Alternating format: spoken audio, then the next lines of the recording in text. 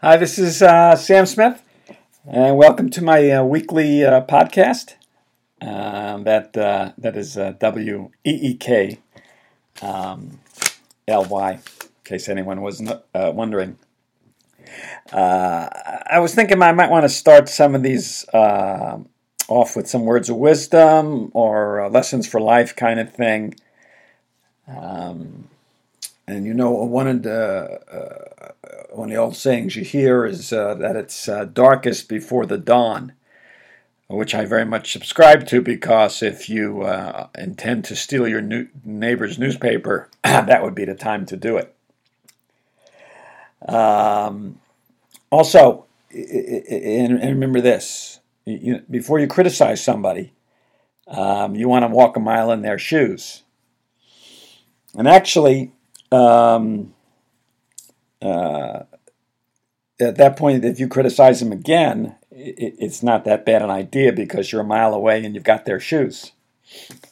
So anyway, these are a couple of things to not think about as the week goes on. As for my week, or my last week I had enjoyable experience, terrific experience. I was at the enshrinement for the Basketball Hall of Fame in Springfield, and I've been fortunate to go most of the years for the last 8 or 9 years. And I've been to the Baseball Hall of Fame. I have not been to their enshrinement, and I know that's sort of when I've read about it, a great reunion weekend, and which this is as well. For a lot of the Hall of Famers showing up. I think my son Connor, who by the way I do have to credit as my webmaster, making this work at all. I would be incapable of that in any way at all. So thanks to Connor and anybody who cares to listen to this and is enjoying it. You can send him some money, as he's still he's a graduate student now at the University of Maryland. Well, anyway, actually, I think he's okay as far as that goes.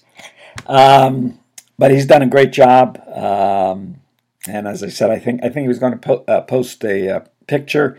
I got to hang out a lot with over the weekend with my old friend Bill Walton. To just what you hear on the air with Bill, and it's a shame he's not doing the NBA games anymore, but he does Pac-12.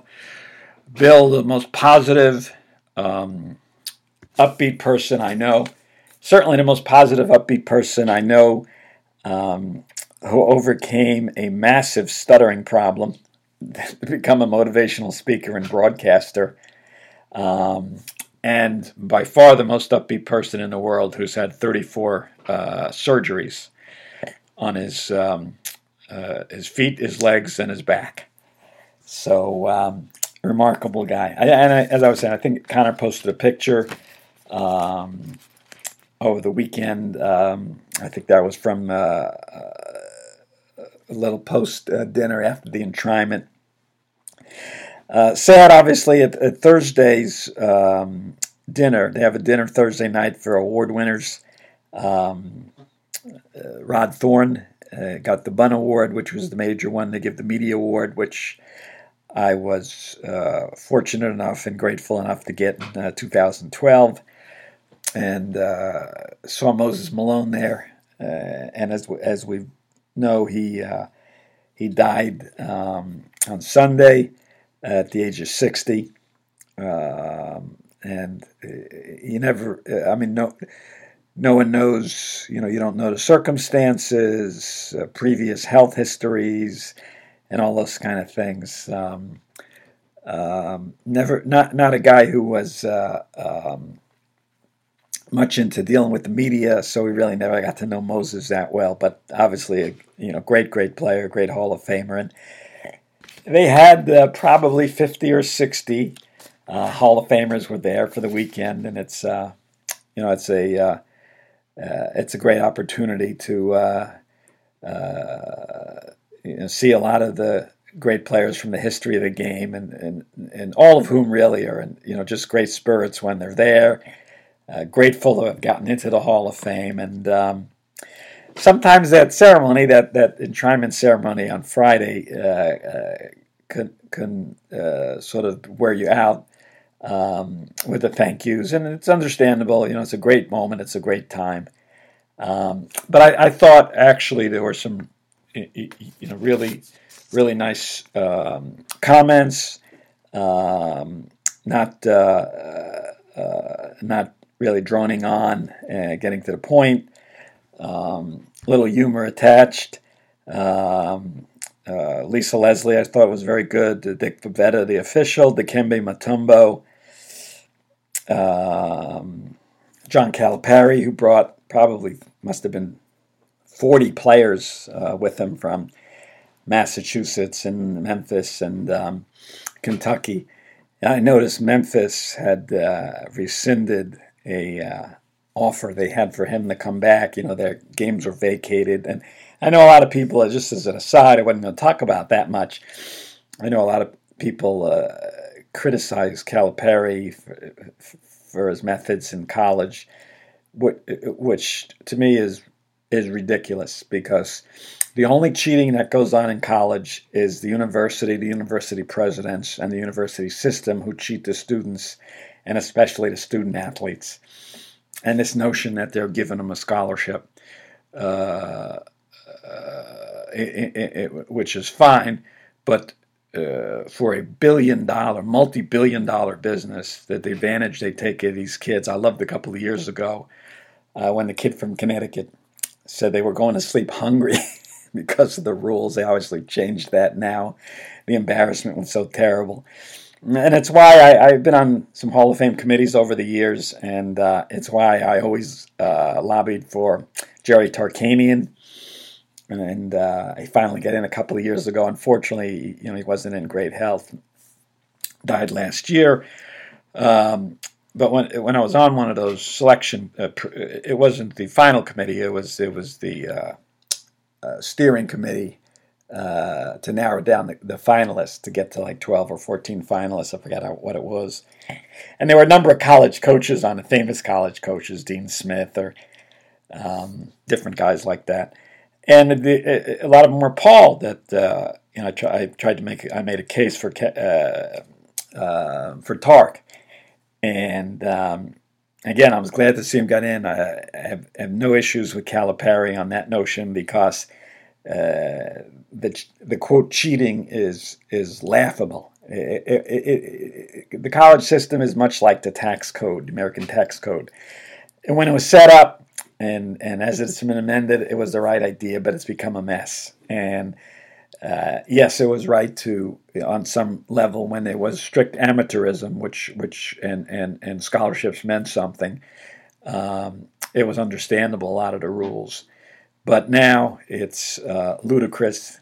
Kids are taken care of, taken advantage of, and coaches all do something that's quote outside the rules, because the rules in many cases where kids can't get money when they're hungry and in need, can't get money to go home and see sick relatives. Any sort of help is just ludicrous. So that's just an aside, and I didn't really want to talk about that all that much, just to rant a little bit. But Tommy Heinsohn got in, was enshrined as a coach. He'd already got in as a player, and he was the fourth one to get in as both a player and coach. John Wooden did, Lenny Wilkins did. Offhand, I forgot who the fourth was. You can look that up if you care to. But if you want to go back, Heinsohn's speech would be his comments, which weren't long, and we know him from TV. I was talking to him earlier. They have a little press thing on Thursday, and he was funny. He said, because he and I didn't even realize that, because a lot of it was later it was broadcaster, but He's the only one ever who's been associated with all 17 Celtics championships. First as a player, then a coach. He replaced Bill Russell as coach, and then as a broadcaster in the recent championship with Kevin Garnett, Ray Allen, and Paul Pierce. But he said that some people know him as a player, obviously older people. Some know him as a coach, and he said, kids today know him as Shrek. And we know Tommy is yelling watching Boston Celtics games, screaming at the refs. Tommy points. Every foul against a Boston guy is a bad call or no call, and you sort of can't take him too seriously. But Tommy is a sharp guy, knows a lot about the game, and has experienced as much about it as anybody. And a lot of his remarks were about Red Auerbach. And I think Red Auerbach, I always felt Red Auerbach was the greatest coach executive in the history of the game. Because in his era, you had to be both. And Red was a remarkable coach as well, just as coaches go. I know Phil Jackson got more titles, and Red had, more Hall of Famers than anybody. But Red truly was remarkable. And, Tommy talked a lot about Red's philosophy. And Red's philosophy in the 50s and the 60s applies just as well now. And it's what I wanted to talk about a little bit about the coaching. And people ask, because I've been around Phil Jackson a long time, all these years with the Bulls, and know Phil well, and still keep in touch with him. People will say, and other coaches too, they want to know what the secret was. And there is a secret, and there is something, and it applies a lot to today's game as well. And I thought Heinsohn went into a lot of that in talking about Red, because the secret. I'm making little quote marks now with my fingers. I'm actually very adept at that. But the secret to coaching, and it's not a secret, and it applies to business management. It applies to dealing with people, essentially, in any business. And there's a couple of elements to it. But the basic one is humanity and creating personal relationships. It's not about X's and O's. It's not about preparation to the game. Those are all important things. It's not about drawing up the plays and having a strategy. I remember something Wayne Embry, who was a Hall of Famer, played with the Celtics, first black executive in pro sports with the Milwaukee Bucks, great executive with the Cavs as well. Still working as an advisor, consultant with the Raptors. And he played with some great teams with Oscar Robertson in Cincinnati. And he played with the Celtics too. And I remember him telling me one time about playing with the Celtics. And he said, and he was reserved then, might play 8 minutes, and he said it would never fail. He might play a game where he'd get 1 or 2 rebounds. And Red would come over to him after the game, and he would say, Wayne, that rebound you got, that fast break you started, that was so key for us, and it was so big, turned things around, got us a chance to get on that run where we outscored them 14-2 or whatever it was. And the point is, And I see this in common. I've seen this in common in all the truly great coaches in the game, basically for the most part. Phil Jackson. You see in football with Pete Carroll, with Greg Popovich, obviously with Auerbach. There are a couple elements. One is taking an interest in people. One is being positive, upbeat. And one is involving those people. Heinsohn told a great story about Red. They'd get down the end of the game, and they'd get in a huddle. Back then, the coaches there wasn't 6 coaches to huddle with themselves and then walk over and call a play. So Red would gather the players around. They're down, 8 or 10 with 2 minutes to go, and everybody's waiting. And Red looks up and goes, "Okay, what do you guys got? Who wants to run what?" The point being, Red knew what to run. Red had plenty of ideas, but the point was giving ownership to the players as well, involving the players in it. And the great coaches have all done that. Do that because, one, they're not insecure.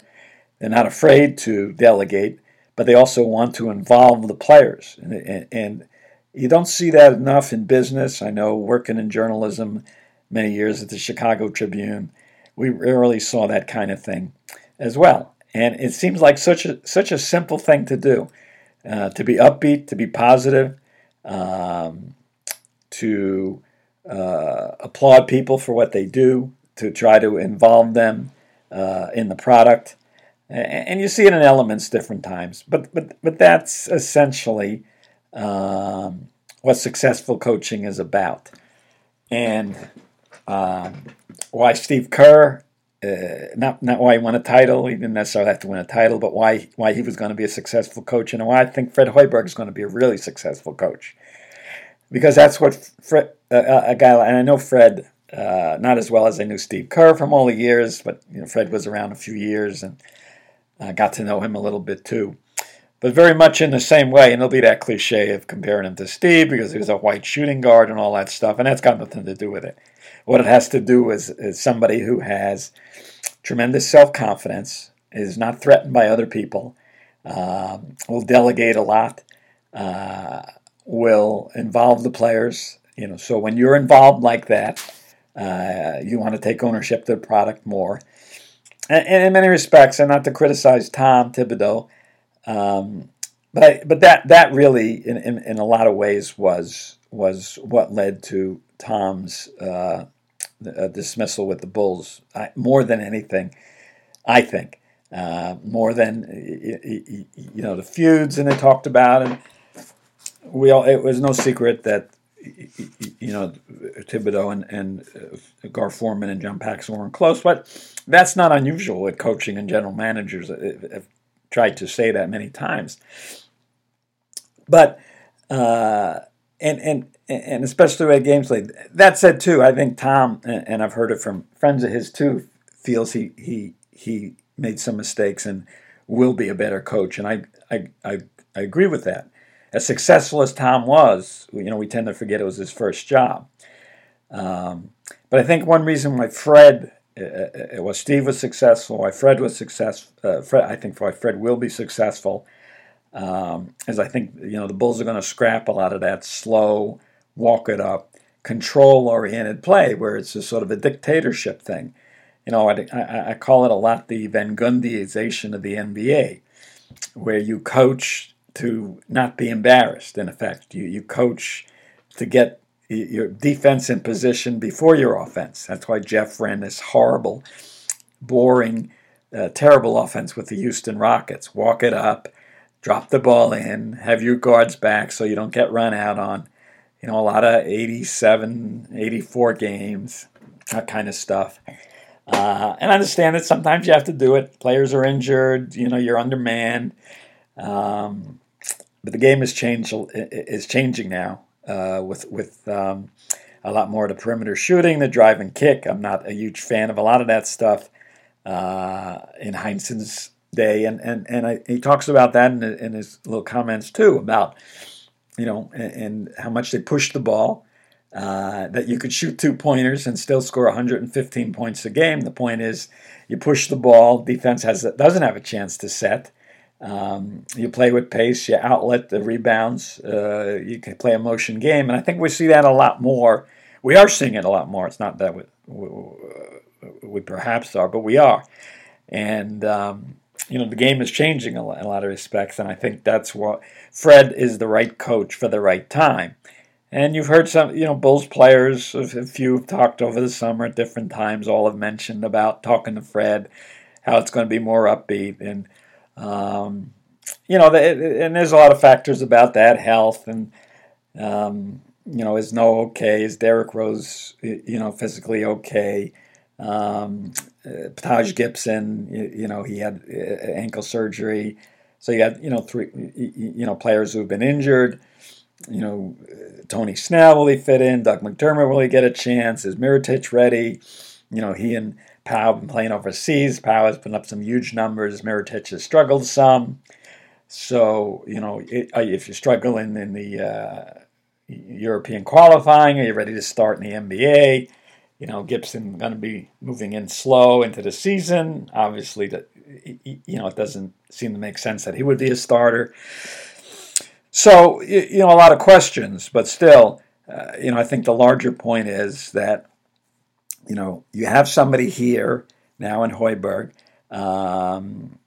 who is a very positive person, upbeat, takes an interest in people, meaning, his and it will be his players.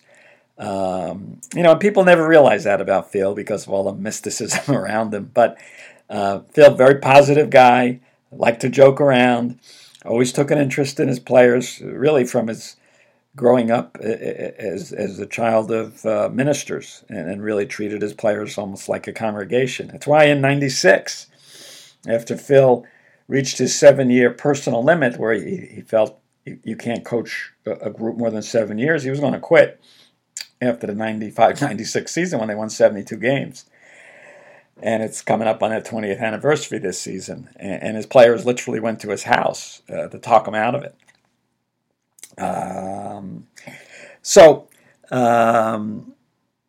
Again, I refer to that from the speeches because basketball is not complicated. It hasn't changed a lot. There's things that the Celtics did in the '60s, the things that Tommy Heinsohn played with in the '60s. He coached in the '70s, and very much actually, the way they played with Dave Cowens. They took a big man, they put him outside. Dave could make a little shot, but he could beat a big guy off the dribble. They opened the court. They inverted the offense. All the things that are supposedly new changes now, the Celtics were doing in the '70s as well with Heinsohn. So, again, I thought it was some good stuff in that speech, worth going back to and listening to, and I think with a lot fewer ums than I've had in my podcast. But I do that. So that's there was one right there. Anyway, reaching my time. I try to keep them to 20 minutes. I think I went a couple of minutes over, but that would be our lesson for the week.